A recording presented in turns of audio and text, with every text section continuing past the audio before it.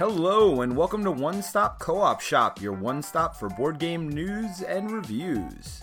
Hold on to your pants, it's time for a special episode. Welcome to One Stop Co-op Shop. My name is Steve. And I'm Elijah, and in this week's episode, we're going to discuss digital applications within board games. Before we jump on that topic, we'll just do a quick recap, because I know it's been a little while since Elijah and I have been on a podcast together.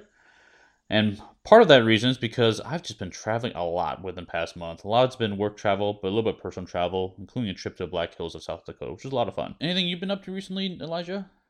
Yeah, I've been kind of busy messing around with a little bit of game design, just kicking around some ideas in my head. And then we took a family trip to Busch Gardens up in Virginia and had a great time riding the roller coasters and enjoying the amusement park.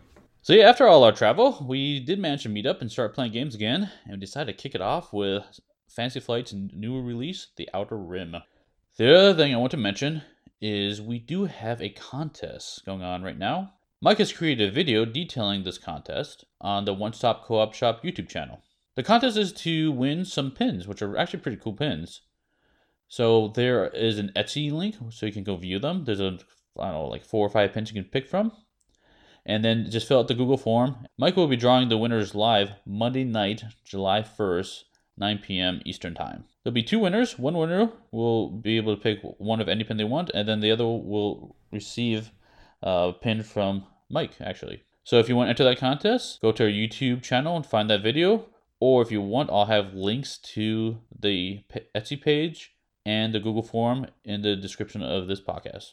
Enough preamble, let's jump into our discussion topic about digital applications in board games. So I think it's important, Steve, that we start off, kind of lay out this podcast episode with what do we mean by digital applications in board games?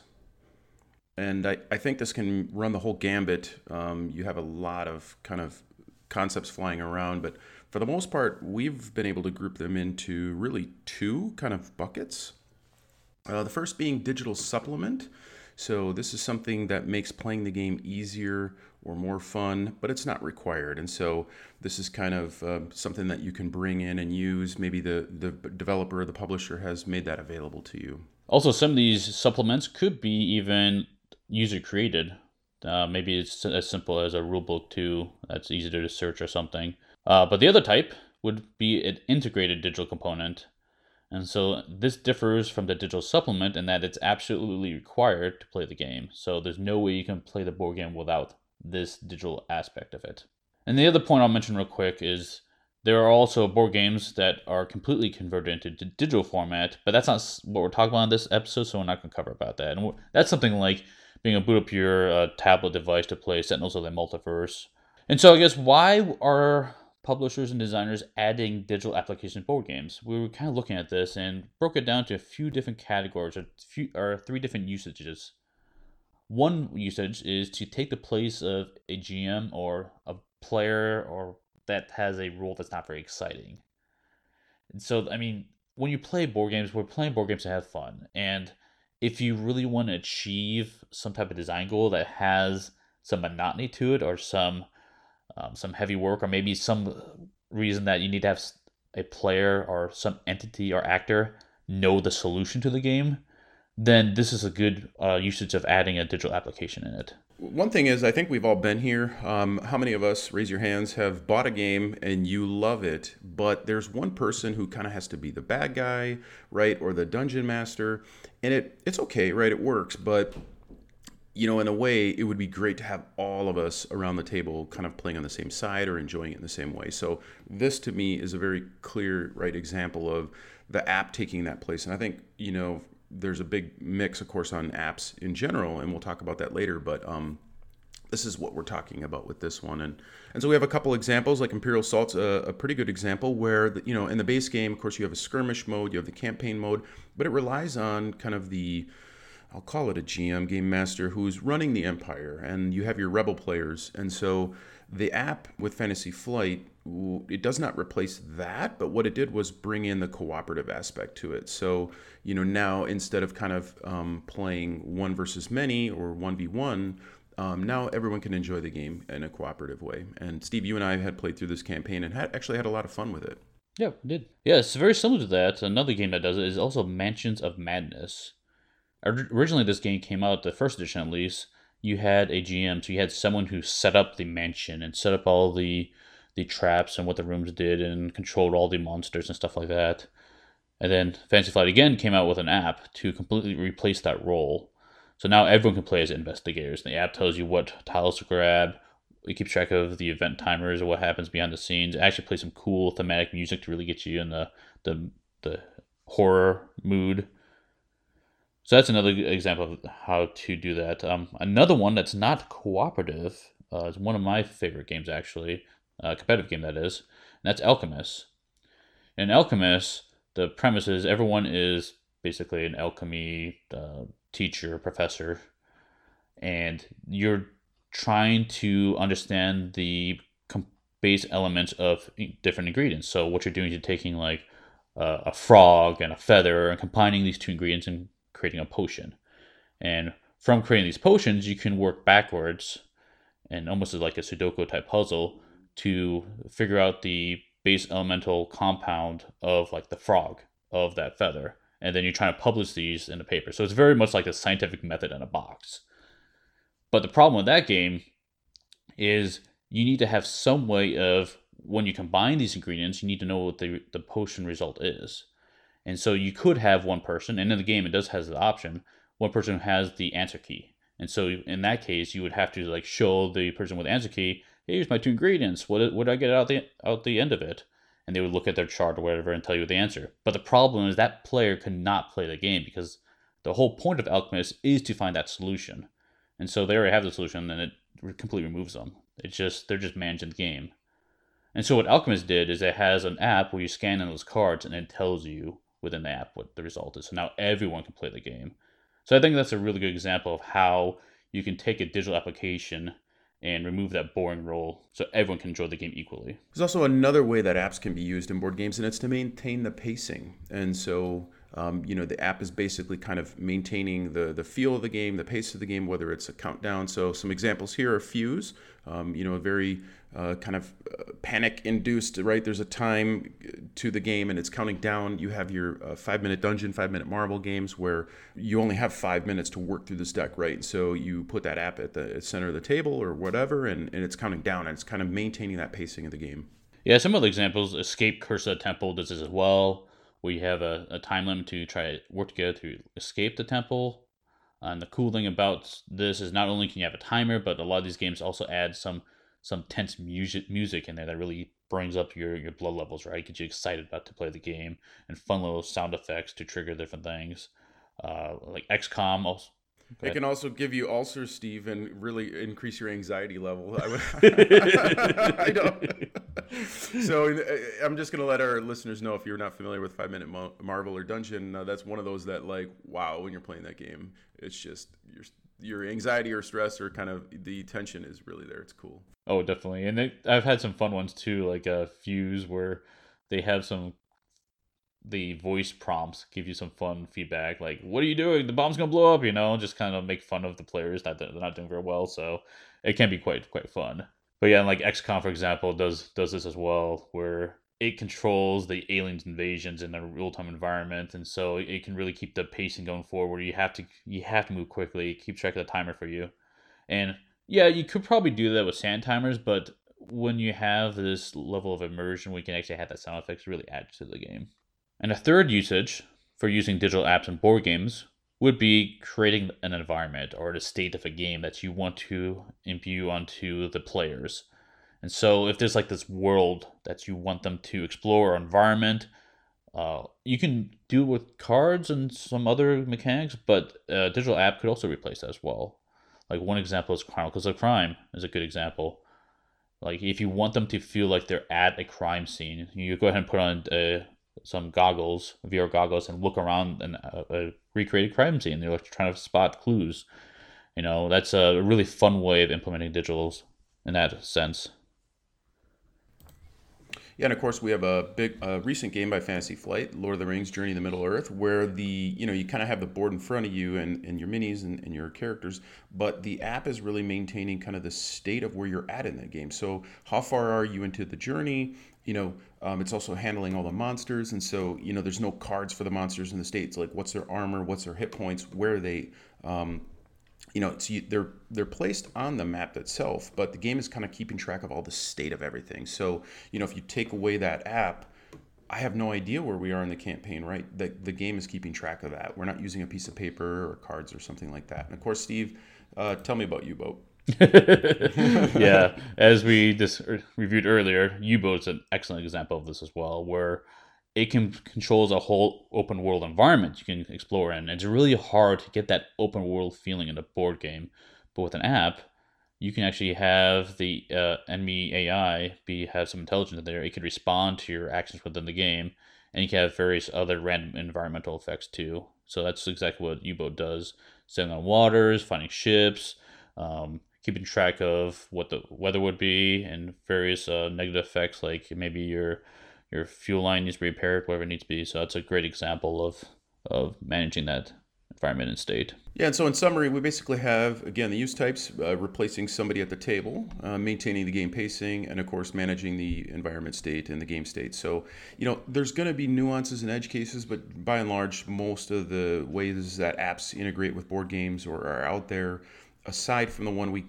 Steve talked about earlier, where you have a full conversion, we feel that would fall into one of these states. While these are possible use types for digital applications in board games, it doesn't necessarily mean they're always implemented well. And so there's definitely some pros and cons in doing so. Yeah, and I think, Steve, we could all agree that, from our listeners and just in general, the audience and everybody at the game stores, that board games and apps is very interesting, right? Everyone's got a very opinion, just like a taste in our board games. Some people are going to love it, some people are going to hate it, and I think you'll find it runs the whole gamut. And as you're mentioning the pros, and so with that, I guess for ourselves in the podcast here, we feel that apps do bring some benefits to the table and to the gaming experience. Now, again, these might not be pros for everybody, but overall, when we look at them, this is kind of our view that we feel that, there are definitely some pros with the way that digital applications can integrate with the board game experience. So I said earlier, with like managing the game environment state, and maybe even with the timers having some background music, stuff like that, that just really increases the immersion. That's one thing that board games can't do without digital, is having that sound element. We have our senses, right? We have got, sight and touch and all that fun stuff, but like you can't really get that sound in there without playing some background music on your own, which can do. I've done that in different games. I've played Wild West music while playing Bang, the dice game. That's been real fun, and some other thematically appropriate music for the games. But having that built into the game really just makes it easier. Yeah, and I would say I love immersion. So for me, even like Mansions of Madness, where it's kind of playing some of those sounds in the background, is really, really cool. Of course, U-Boat's a really good example where just in general, you kind of have the sub and the water. I love that aspect of it. Now, some people will play music in the background. Certainly this happens, I know, definitely with the Arkham Horror card game and possibly Lord of the Rings, or any of you other fans out there of games you love, where just to kind of help bring that theme in, you might play something, right? And get a soundtrack going on YouTube or SoundCloud or something to help kind of make you feel that experience. And that's one thing I love about apps. And they can just kind of help you feel a little bit more vested in the experience. Yeah, I had one experience one time where I was actually talking about that Bang game, actually, where I was playing that Wild West music and was getting to a climactic part of the song, and someone was yelling at the other players, hurry up, I gotta go, because this is the climax of the song, I gotta play my turn, it's gonna be epic. So he was like really getting into it. So that's awesome. But yeah, so that's one way of pro for utilizing digital applications. Another one could be rebalancing the game after release. So there's always a negative, honestly, that if you have to do that, feel like you have to do it, but mistakes happen, erratas happen. We have to do FAQs for tons of games out there. It's possible that maybe that this can be incorporated into the digital component of the game, maybe update it so that it's kind of seamlessly updates as needed, as opposed to having to go out and buy a correction pack of cards to replace your existing cards. And I really like this. I feel that it really obviously depends on how much of the game is going into the app. Obviously once a card is printed, it's difficult to change that. But the app, you certainly have the rebalancing. It depends, again, going back to our use type, the pacing of the game, for example. The developer can speed up or slow down. Maybe you have it when you launch the game. Do you want an easy experience, medium, or hard? And so that can tweak things, even rebalancing during your experience. So I like this as well, that you can rebalance and tweak the game. I would say it's a pro, definitely something that's much easier to do. Of course, we do have errata released by publishers, here's some fixed cards or whatever, but most of the users are probably not going to go download, cut those out, print them, and replace the cards. I, of course, would never mark up my actual cards with, some of the values that might have changed. And so that's one thing I love about the apps is, hey, there's an update, boom, you have the game a little bit tweaked and rebalanced. Now, there's a potential negative to that, too, where I don't think it'll happen, at least I hope it doesn't happen, where a designer or a publisher just doesn't do the legwork up front to design the game appropriately, right? Where they then depend on everyone buying the game to then bounce it. Yeah, and I would agree, Steve, that in a lot of ways, this crosses my mind as well, that, with the digital world, it's, just kick it out the door, get it released, meet some arbitrary date, and don't worry, we can patch it later. And I think that would be, obviously a very poor experience for the end users, not very noble, right, of that app developer or publisher. And so hopefully that's not the case. And, but it certainly can happen, right? So, we've seen this maybe happen where stuff is kicked out the door and later, the experience is poor for the users. And I think it can also bring some feedback. So as the users use that app, might be able to have a feedback loop back to the developer, the publisher, to say, hey, here's what we're not liking, or here's whatever. And it's really great for that publisher or designer to pick up on that and get it integrated into the app and kind of listen to the community, right? They're the people that are playing this game and investing their time in it. So I would agree that it can definitely be a con. And, hopefully we're not seeing a lot of that in the industry. Another potential pro for utilizing digital game applications would be giving you some quote-unquote free content. I use the terms free loosely here because software is never really free, even though it perceives to be that. But if, for example, the digital application was maintaining a storyline, for example, or some type of text on some cards, and if you sub your database appropriately, and Elijah's way more intelligent about this than I am, this type of stuff, you could potentially add more events or more campaigns just by adding some new text to the app. Yeah, so I think free content, of course, what is free? What does that mean? We can also see the ability to do in-app purchases. Is that a pro? To me, yeah.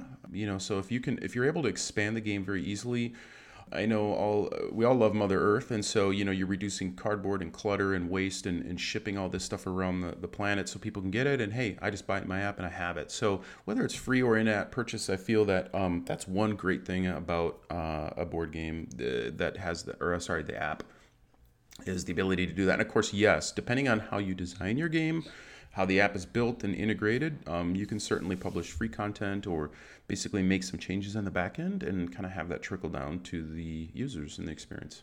Another pro that I guess we feel, and I think most people would agree that use apps, would be to streamline the setup. And so how many of us, right, have a people over and or decide to play ourselves, and you open the box and there's this time that you got to take and set up the game and all this stuff. And some of us, it's like Zen. For me, I don't mind it. It's kind of calming, and it's part of the experience. But certainly there's some repetitive tasks as well, and that's what's really cool about an app. So you just boom, launch it and go, and you're kind of done. And so it can definitely streamline that setup. What do you think, Steve? Yeah, if you had, for example, a deck of cards that you needed to assemble with some randomness to it, right? Maybe you have different packs of cards, like 5 packs.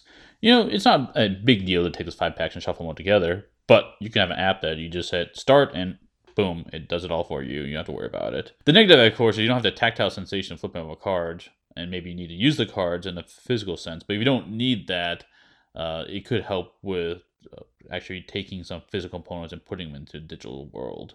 And if you're a sleever, your wallet will thank you because you don't have to sleeve all those cards, right, Steve? What are you trying to say? Yeah, so that's kind of one thing that's nice, is the streamlining of the setup is really cool. So I'm a sleever, and that's one thing that, if you can put it into the app, there's less for me to buy, right? Exactly. So let's talk about table clutter, Steve. Obviously, we have games out here like Twilight Imperium, all the way down to these games in a tin, right? Where it's just played very, very small area. And, table clutter is a fact, right? We have board game tables that people buy. Some people have to use their dining room table. And I feel like apps definitely have a pro here when it comes to that kind of table setup and clutter. Yeah, the biggest thing would be like if you have multiple decks. I don't know if our listeners are familiar with Dungeon Quest. You can go look it up. It's an older game that was released by Fantasy Flight and some newer editions. The whole premise is you're basically starting in the corner of this grid-based map, and you're kind of going to the center of the dungeon and trying to get treasure and get out before you wake the dragon and before the sun goes down. So there's a lot of cards in this deck. There's a catacomb deck and a loot deck and a character and a corpse deck, and there's all these decks that run along the bottom. Like, to me, it's not a big deal. It's part of the experience, but like an app could replace all those decks, right? And you just touch the app and you say, I want a catacomb card. And boom, there you go. It's going to reveal it. Now, of course, the downside of that is some of these cards you maintain. So, hey, put it in front of you. It does something periodically or whatever. And so that's where, right, that app can't replace that table clutter if it's persistent. Another example of this I've seen done in RPGs, actually, where people have built tables and mounted a screen or monitor in the middle of the table. And they use this screen or monitor to pull up different maps. And so you can put your dungeon D&D miniature on top of that and build different terrain on top of it if you want. But this way you can switch maps or scroll through maps pretty easily without having to take out giant paper pages of what you've drawn out on the table and manage all that. Another pro is adding some intelligence to key mechanics. And if you guys have probably picked up on, I'm a big fan of a smart AI system. I love it when I'm playing a board game and the game itself makes intelligent choices against the actions I'm making. And you can do this in games like Madara or Sword and Sorcery or some recent examples that have really nice walkthroughs on if this, then this, do this. But honestly, that is just programming written out. You could hide that or place that into an app pretty easily, and you can have intelligent solutions that way. One other example, I guess I'll add to this, kind of going into the intelligence aspect, is if we have an app that is replacing the state of the game, right? Think about it. It knows where we are in the campaign. It knows how many monsters we've defeated. It knows how much we're going through their armor per attack. This thing can use, right, algorithms to understand and maybe even rebalance the game a little bit on the fly. So I don't know that we have that today, but certainly that's within the realm of the developer. That, if we're consistently nailing these enemies very hard and piercing their armor and bleeding them, maybe the game speeds up the timer. Maybe we have less time to get to the objective. So I think this is a good example that it's a pro. I don't know if it's utilized today, but it has that capability. Now, can we translate that to the physical world? I don't know, Steve. Do you think a game could replicate that experience through cards and kind of the dice? The only game I can think of that kind of does that now is Xia, Legends of Adrift system. If you're not familiar with Xia, you are flying around a spaceship into this open universe, and you can kind of do whatever you want. You can go deliver goods, you can go blow up ships, you can go explore. It's pretty expansive in that sense. But if you play it solo, there's another ship that's also competing with you, and it's kind of a point-based system. And as you get a bigger lead in points, or falling behind in points, the enemy AI in that game will push harder to catch up to you if it's behind on points, a significant gap. And if it's ahead on points, it won't push as hard. So that's one game in an analog sense that does the same adjustment that you described in digital form.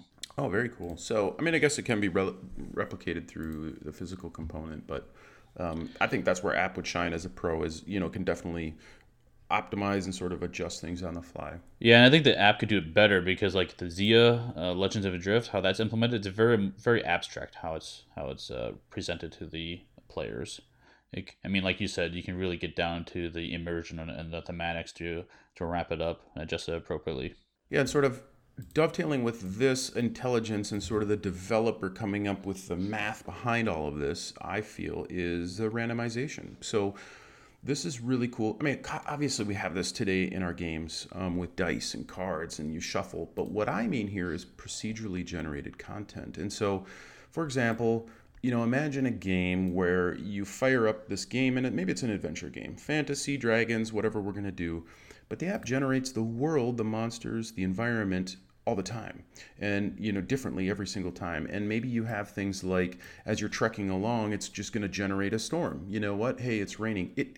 Wouldn't it be crazy, right? If it was app location based and like it was raining outside your house and like the game implemented a storm. I mean, I don't know if that's right, but the ability is there. That gets it very hard with cards to replicate this procedurally generated content. Not impossible, so I'm sure we have games out there like that, but I think that's a pro that an app can bring to the table, is kind of this procedurally generated sort of randomization that might be limited in the physical realm. No, I agree. And one thing I've been wondering about, which is kind of an interesting concept, is having the ability to play remotely with other people. Unfortunately, we're not always near other board gamers that can easily meet up and sit down at a table and play. So sometimes, depending on the game, if it's in a digital form in some sense, you could maybe communicate through that digital form or at least play remotely if you can link those games together. And then like you said before, like having that ability to persist between plays, it's a lot easier for a digital save file to maintain that than you having to manage and keep track of all these cards and then generate content based upon that save file once you decide to revisit the game. You're throwing some new pros at me, Steve. Yeah, I would definitely agree. The save state is huge. Obviously there's games out there today where, hey, throw it in a baggie or, something like that. But the app is really easy. Like, hey, and I guess this is going to maybe get into a con that, if not implemented, that could actually be a con, right? Where it could be a very poor experience. So, and then going to your comment about sync up, like that's super cool. So, we've talked about this, of course, the U-boat experience would be really great.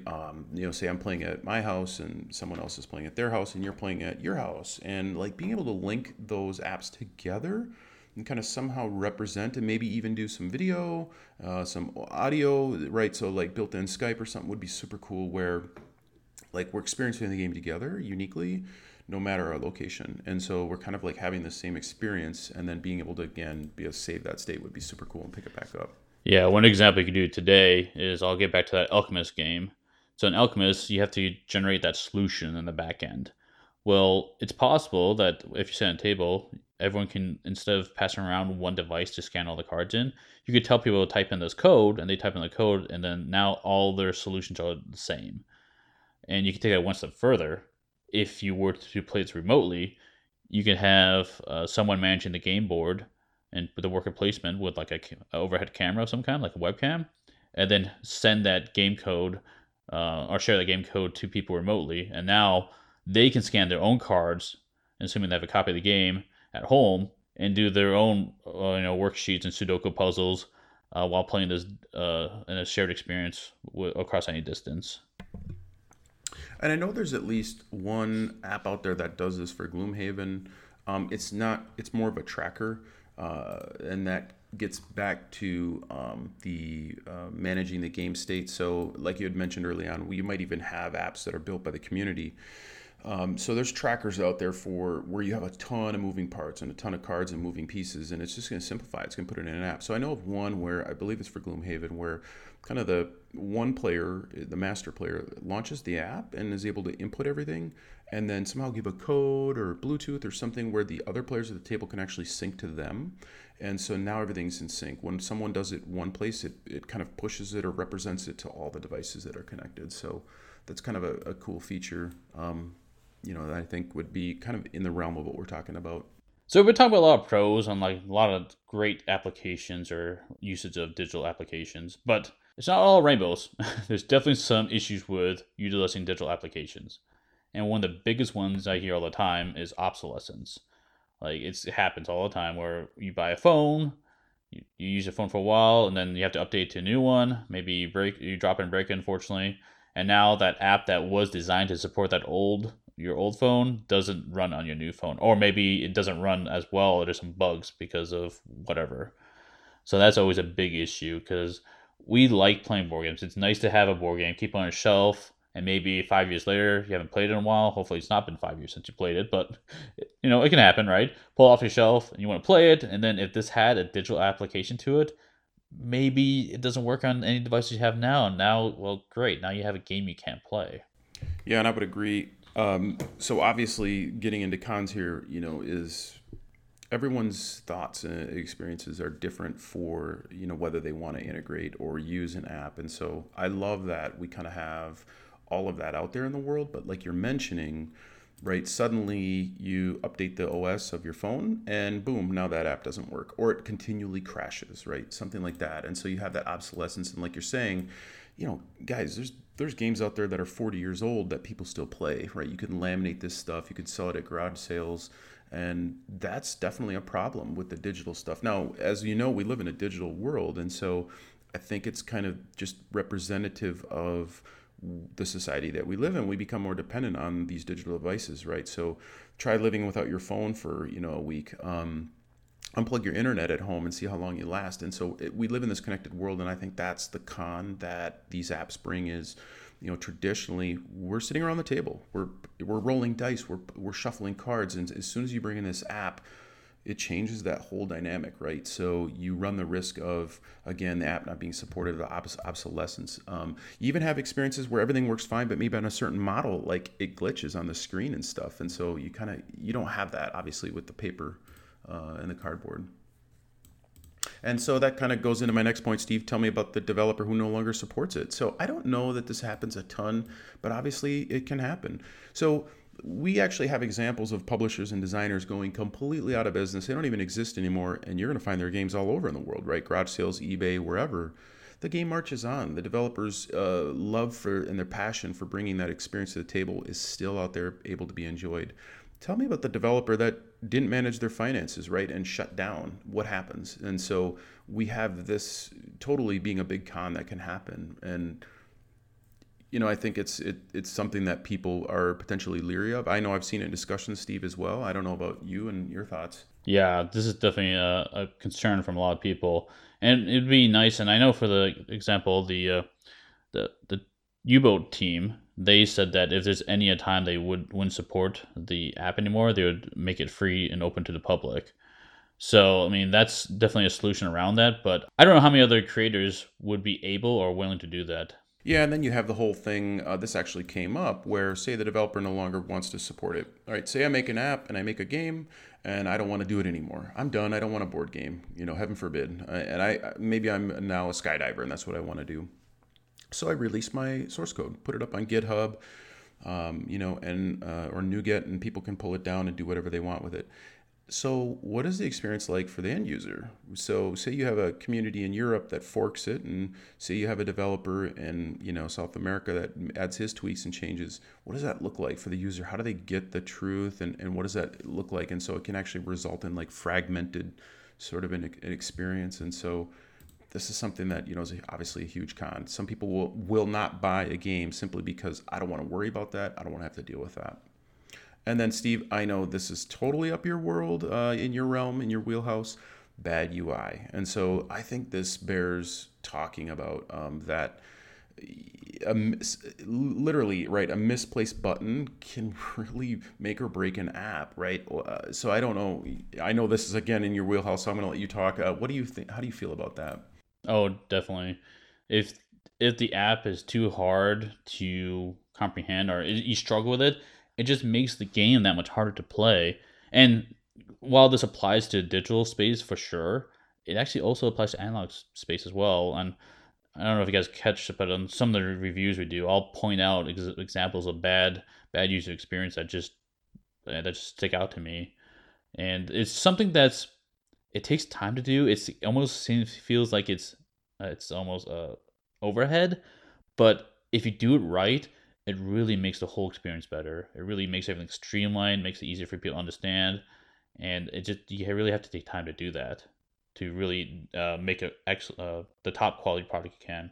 And I would say if you take that and go reverse, that if it's not, it actually can detract from the experience, right? Like Exactly. I can't even read this text, right? Like this card, why am I clicking this and having to close it? Like that's just a one stop. So it's and I'll tell you this, right? Anybody who can design a game doesn't mean they're a developer, and just because you can code doesn't mean you know UI and the experience, right? So that's why we have UI experts and stuff. And so I think this is a con that an app can bring kind of an experience, but it can suck. It can just not be fun because of that. Or the design integration. So I kind of touch on this one. So here's an example. There's a game out there that shall remain unnamed that implemented a digital integration, but a lot of the community is questioning, like, why didn't they go this next step? And there's things that are done in the app that don't make sense. Like it's just adding overhead. And so this is, again, what I wouldn't call UI, but just design integration. So the way that is working with your game was very poorly thought out. So like, why is this stack of cards on my table not in the app? And why am I doing this in the app? It's just a couple little things that I could have on the table. Exactly. That's a great point. Like, where do you draw the line between analog and digital world, which is actually another con, right, of this, where a lot of times when you want to play a board game, we're trying to escape that digital world. For my job, I sit in front of a computer for most of my job, working on displays and work on user experience. And so it's really nice for me to sit down and pull myself away from all the electronics and sit down and just touch and feel and like be immersed in my own little world on my table. And sometimes I just don't want to look at a screen. I mean, that's the fact of it is. Yeah, I would agree. We do. Well, a lot of us, right, are playing games for the social aspect. Maybe it's the challenge or the puzzle. Maybe it's the theme. And so that's a con is if your game implements it as a supplement, like, hey, you don't have to use this. I think you're going to get more of the hobbyist in the population that's going to use that. But when you need to use it, you've automatically excluded. It's just a con, right? I don't want to look at a screen. I don't want to charge anything. I don't want to get a notification while I'm in the middle. I want to just play. And so I would agree that, I'm also somebody who sits in front of a screen all day. I'm a software engineer. And so for me, I don't want to sit in front of a screen. So I have a very well balanced collection, but there's definitely people out there, some of our listeners, that will not buy a game or because of that. Yeah, and I would not want to have every game in my collection have a digital component to it, right? I think it's nice to have the option to have some games that have that. I don't mind it if it adds to the experience, but sometimes even I don't want to even touch those games. I just want to play a completely analog game. And then the other issue that can come up when playing or using a digital application is, bugs and crashes happen. It's unfortunate. And if the app is a key component of your game, well, I guess the game just ended abruptly. And that's just a poor experience for everyone. I mean, granted, that can still happen in analog form. For example, if you're playing Jenga and like the cat comes by and like knocks over the whole Jenga tower or whatever, I mean, game's over.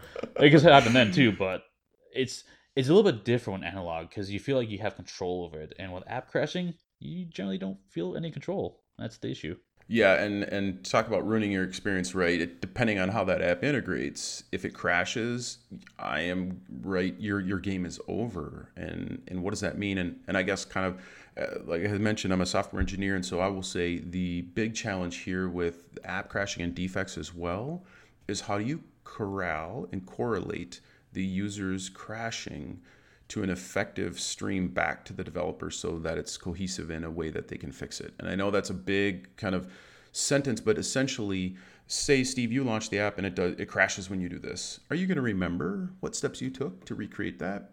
And then say, I have a different hardware model. And how do I get that back to the developer to let them know? So just kind of, this is a con that you introduce this whole world of people having a bad experience and going through QA and getting it. Because again, people are out there like, it crashed when it's just crashing on me.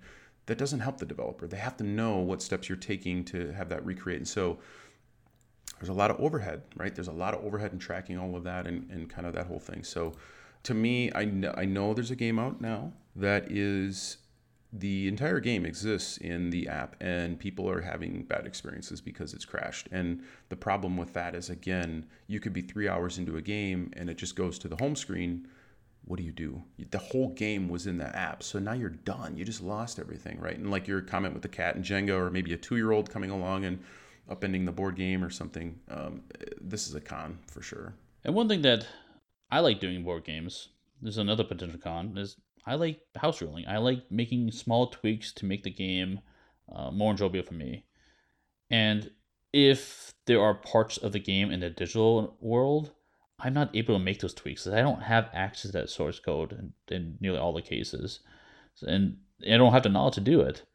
And so I am stuck playing the game as the designers or publishers intended, which may or may not be a bad thing, but I like the ability to be able to tweak the rules. I think your middle name is House Rule, isn't it, Steve? It probably is. So your middle name, depending on the week, is either House Rule or cannot pass treasure chest when walking by, like Loot, Steve Loot. But what's in that box? We have to check. We can't just walk away. Steve, you could get burned. There's certain death over there. Yeah, I just want to open it and see what's in there. So no, just let it go, Steve. It's okay if there's an unopened chest at the end of the game. So yeah, I would agree. The house ruling here depends. So take for example, Lord of the Rings, the new one.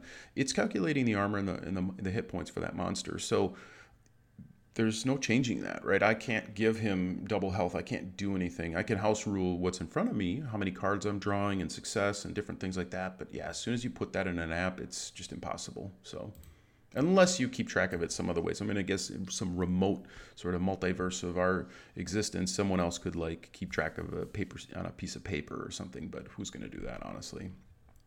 And then tell me about the whole social aspect, Steve. So we get together to laugh and fun and play. What happens when you bring an app into that? Yeah, well, a couple of things could happen. If you need an app to run the game, well, now you could have one person staring at their screen and they have, I don't know, a different experience than everyone else at the table because they can't see the screen. Or maybe, I mean, you can maybe project onto a monitor or TV, which helps, but sometimes it's not easy to do, or you don't have the right setup to do so. Or maybe you have the other option where, okay, let's have everyone have it on their phones. Well, now you're sitting around a table with everyone on their phones, which now you're kind of pulling away from the social experience, and maybe someone gets tempted to like, hey, let me check my messages or text this person. Well, now they're removed from the experience of being at the table playing this game. Yeah, that's not fun. I mean, I think you can see this if you go into any restaurant or, place. You see a lot of people staring down at their phones, the grocery checkout line. And yeah, you can't share your screen, right, with that digital experience. And all of a sudden, it doesn't become fun. There's another game out there that I know. Again, a lot of it takes place in the screen. And there's some reviews where it's just like, it's just only one person can do something at a time. And they're just staring at the phone. And it's kind of not fun. And I would probably agree, right? And that's a con for sure. Yeah, because in my mind, the point of playing board games is to socialize. That's the main reason why I got into the hobby, at least for me it is. And I don't want to be stuck behind a screen and not interacting with people at the table. So that wraps up our discussion of the pros and cons of digital applications in board games. But let's kind of do a quick summary of like, well, how are digital applications best utilized in board games? And maybe there's some really good examples we can share. Yeah, so let's talk about U-Boat. We recently reviewed this. I think it's amazing. So it's a really good example of immersion. I mean, it's really a good example of a lot of different things. So let's take the role of a GM. I mean, technically, we could have somebody playing, right, the bad subs and the enemy aircraft and stuff. The game does it for us, does it really well. Let's look at the game pacing. It keeps track of that. The time, you know what year and day you're on. It's keeping track of the watches, and so the whole thing is really in there. And the whole environment state, I mean, that is, right, U-Boat, the app is the whole state. It's got the ocean. We can dive and go up and down. It's not everything, right, because the state of the game is your sub in front of you, where your guys are and things like that. But I think this U-Boat is just a really good example of immersion. I will say this, right, so going back to our pros, there's some rebalancing happening. Awesome, right? Free content, different things. Great. Streamlines. Some of the setup, not really, but it's adding intelligence. Of course, randomization. I think there is some procedurally generated stuff. Obviously, the immersion's great. You hear the pings and things. But let's talk about the whole, I can't save. That's a big problem. Or the app crashing. The inability to share. So kind of the whole design of that game is, one of the roles really runs the app and everyone else is just kind of like, hey, what's going on and stuff. So it's not a big deal because everyone else has a lot going on as well. But I think U-Boat is a good example of doing a lot of things from the different use types, and it does it really well actually, and it's a lot of fun. Yeah, and another point of the distinction is it still feel like you're playing a board game because you still have to collaborate with everyone at the table and like, oh yeah, I need this done and this done. I need your help over here. And so even the person on the app has to pull away from the app to manage the stuff. And so it's a really nice effect that person is not only doing the app. Everyone is still playing the board game.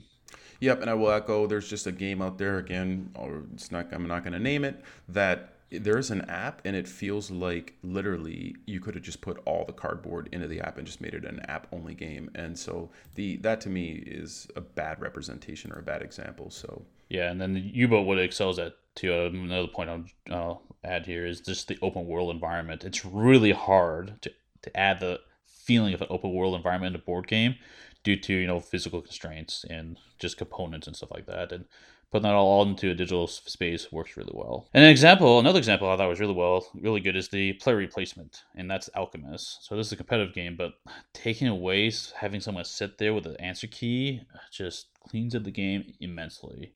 I've also seen that some GM type games where, like we said before, Imperial Assault and Descent, they can also replace that as well. Another really good use of digital implementations, we kind of already mentioned it with the U-Boat, is you really want to only have short interactions with that digital environment. You don't want to have someone staring at the screen and then they feel like they're in their own world while everyone else is sitting around the table, or everyone's looking at the monitor, not the table itself. So you want to have an app that has a need to look at the screen, or has audio prompts or some way to bring your attention to it when needed. Or maybe it's even a player controlled one where, okay, now I'm ready to go to the app and see what happens, as opposed to having someone maintain focus. And I'll say that, that's a good point, Steve. This is, I think, a personal preference. And this is our view is, that's how an app should be. And we'll touch on this just in a little bit here. But, I don't think any of us would agree that when you have an app that everybody should just be sitting around staring at it. Again, all of a sudden, why do we need the cardboard and why are we sitting around the table? That's just, ridiculous. So right. And then, of course, if there's anything in the game that's just going to be, to make it work the way you want, it's going to be a lot of number crunching or just something really repetitive or monotonous. That's a perfect usage of an app too. And then I guess I'll list Alchemist again for that Sudoku puzzle. You don't want to have someone like look at a chart and tell them what the solution is. That's just boring and monotonous. You don't really, just nothing's really happening. So just having the answer key in the digital form behind the code so no one sees it just makes everyone experience that game the same way. So with all of that said, we've covered the use types and the pros and cons. Again, these are just ours, and of course we could really get into this, so we just kind of hit on some of the high stuff. So let's talk about our personal stances with digital integration. So for myself personally, I own games that use apps in various fashions. My personal experience is if the app is going to, be a part of the game, I want to feel like the publisher is going to be around. I want to feel like the developer is going to be able to support that app. I want to make sure that the UI is designed really well, and I want to make sure that publisher, developer, designer has made sure that the app is doing a good job at what it's supposed to do. And I just hope that that's defined up front. Again, I'm a software engineer, so I don't want to sit around and look at a device all day. So I'm with you on that last point, Steve, where I just want quick little snippets and quick little checks. I love it when the app is able to keep track of the game state for me and to bring that immersion, right? I love to role play. And so for me, that's kind of that core experience there is cool. But the setup and teardown as well, that really helps. I still have a huge collection of just, other games that don't represent that. But I also like the pacing, the fuse and things like that are really cool. So I'm okay with games and apps, so if I see a game on a shelf and it requires an app, I'm not inclined to just avoid it outright. But, I'm looking for things like, do I need the internet to use it? And is this some fly-by-night publisher? And what exactly is the app doing right for that game? Is what to help me understand whether that's a purchase that I want to make. Yeah, for me, I'm open to it. I wouldn't say I look for it or I'm not closed off by it, but I'm open to it if if a publisher wants to add that. And I guess the big factor to me is, you already mentioned a few of them, is a few things. One is, do I feel like this is going to get the support it's going to need in the future? Is it going to be supported for a period of time? Because at least for me, I like to keep my board games around for a long period of time. I like to play games a lot of times as opposed to a few times and move on to a new game. And so I don't want to have the dread of not having a digital version or be able to play the digital application due to obsolescence or whatever. And so one thing that I'm probably going to do is when I get my new phone, I'm probably just going to take my old phone and store away someplace just in case I need to access that digital app for board games in the future. I can even tuck in a box if I really want to keep it around. But so that's one thing. Not a huge deal, but that's one. I want to have at least a decent time frame where I can keep playing the game. And the other thing that's important to me is I don't want digital applications just for the sake of adding an app. I don't care. Give me the analog version all day long. I want my digital application to do something different. Do something that's really hard to do in an analog form. Do something that's going to add immersion, add sounds. Help. I want to get lost to the game. I love it when games, and whether it's a digital app or not, when I'm sitting playing a game, and whether it be a puzzle or an adventure, I totally lose track of time, lose track of space. I'm just in the world of the game. And then I look up at the clock, I'm like, oh my gosh, I didn't realize what the time was. I need to go home or whatever it is. So to me, that's what I want to get out of games. And so if the digital application can help provide that in a unique experience, a unique way, I'm all for it. And so that's going to wrap up our discussion topic on digital apps and board games. Hope you found that interesting to listen to. Be sure to check out that pin contest on the One Stop Co-op Shop YouTube channel. Mike has an excellent video detailing that. And I'd just like to add, if you want to hop into our Slack and let us know how you feel about digital apps and integration with board games, feel free to do that. Yeah, I'm sure there'll be a discussion in that Slack talking about this topic. So we tend to have a lot of topic spin-offs after our podcast releases.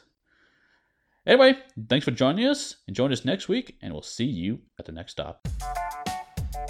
Thanks for listening to another episode of the One Stop Co-op Shop podcast. Please check out our YouTube channel at One Stop Co-op Shop, where you can get great game playthroughs and 5-in-5 reviews. If you want to have a conversation with us, the best place to reach out to all of us is on the Slack channel. The links are in the show notes. You can also talk to us on Twitter at MVP Board Games or email us at mvpboardgames@gmail.com. Thanks for joining us again, and we'll see you next week with another Top 5 list.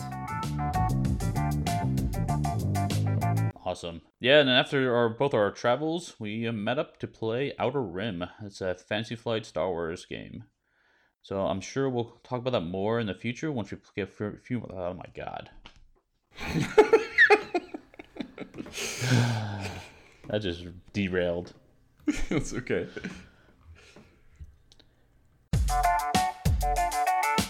Yeah, and so like downloading packs, is that what you're talking about, Steve? Exactly. Or just, things in the background? Yep, exactly.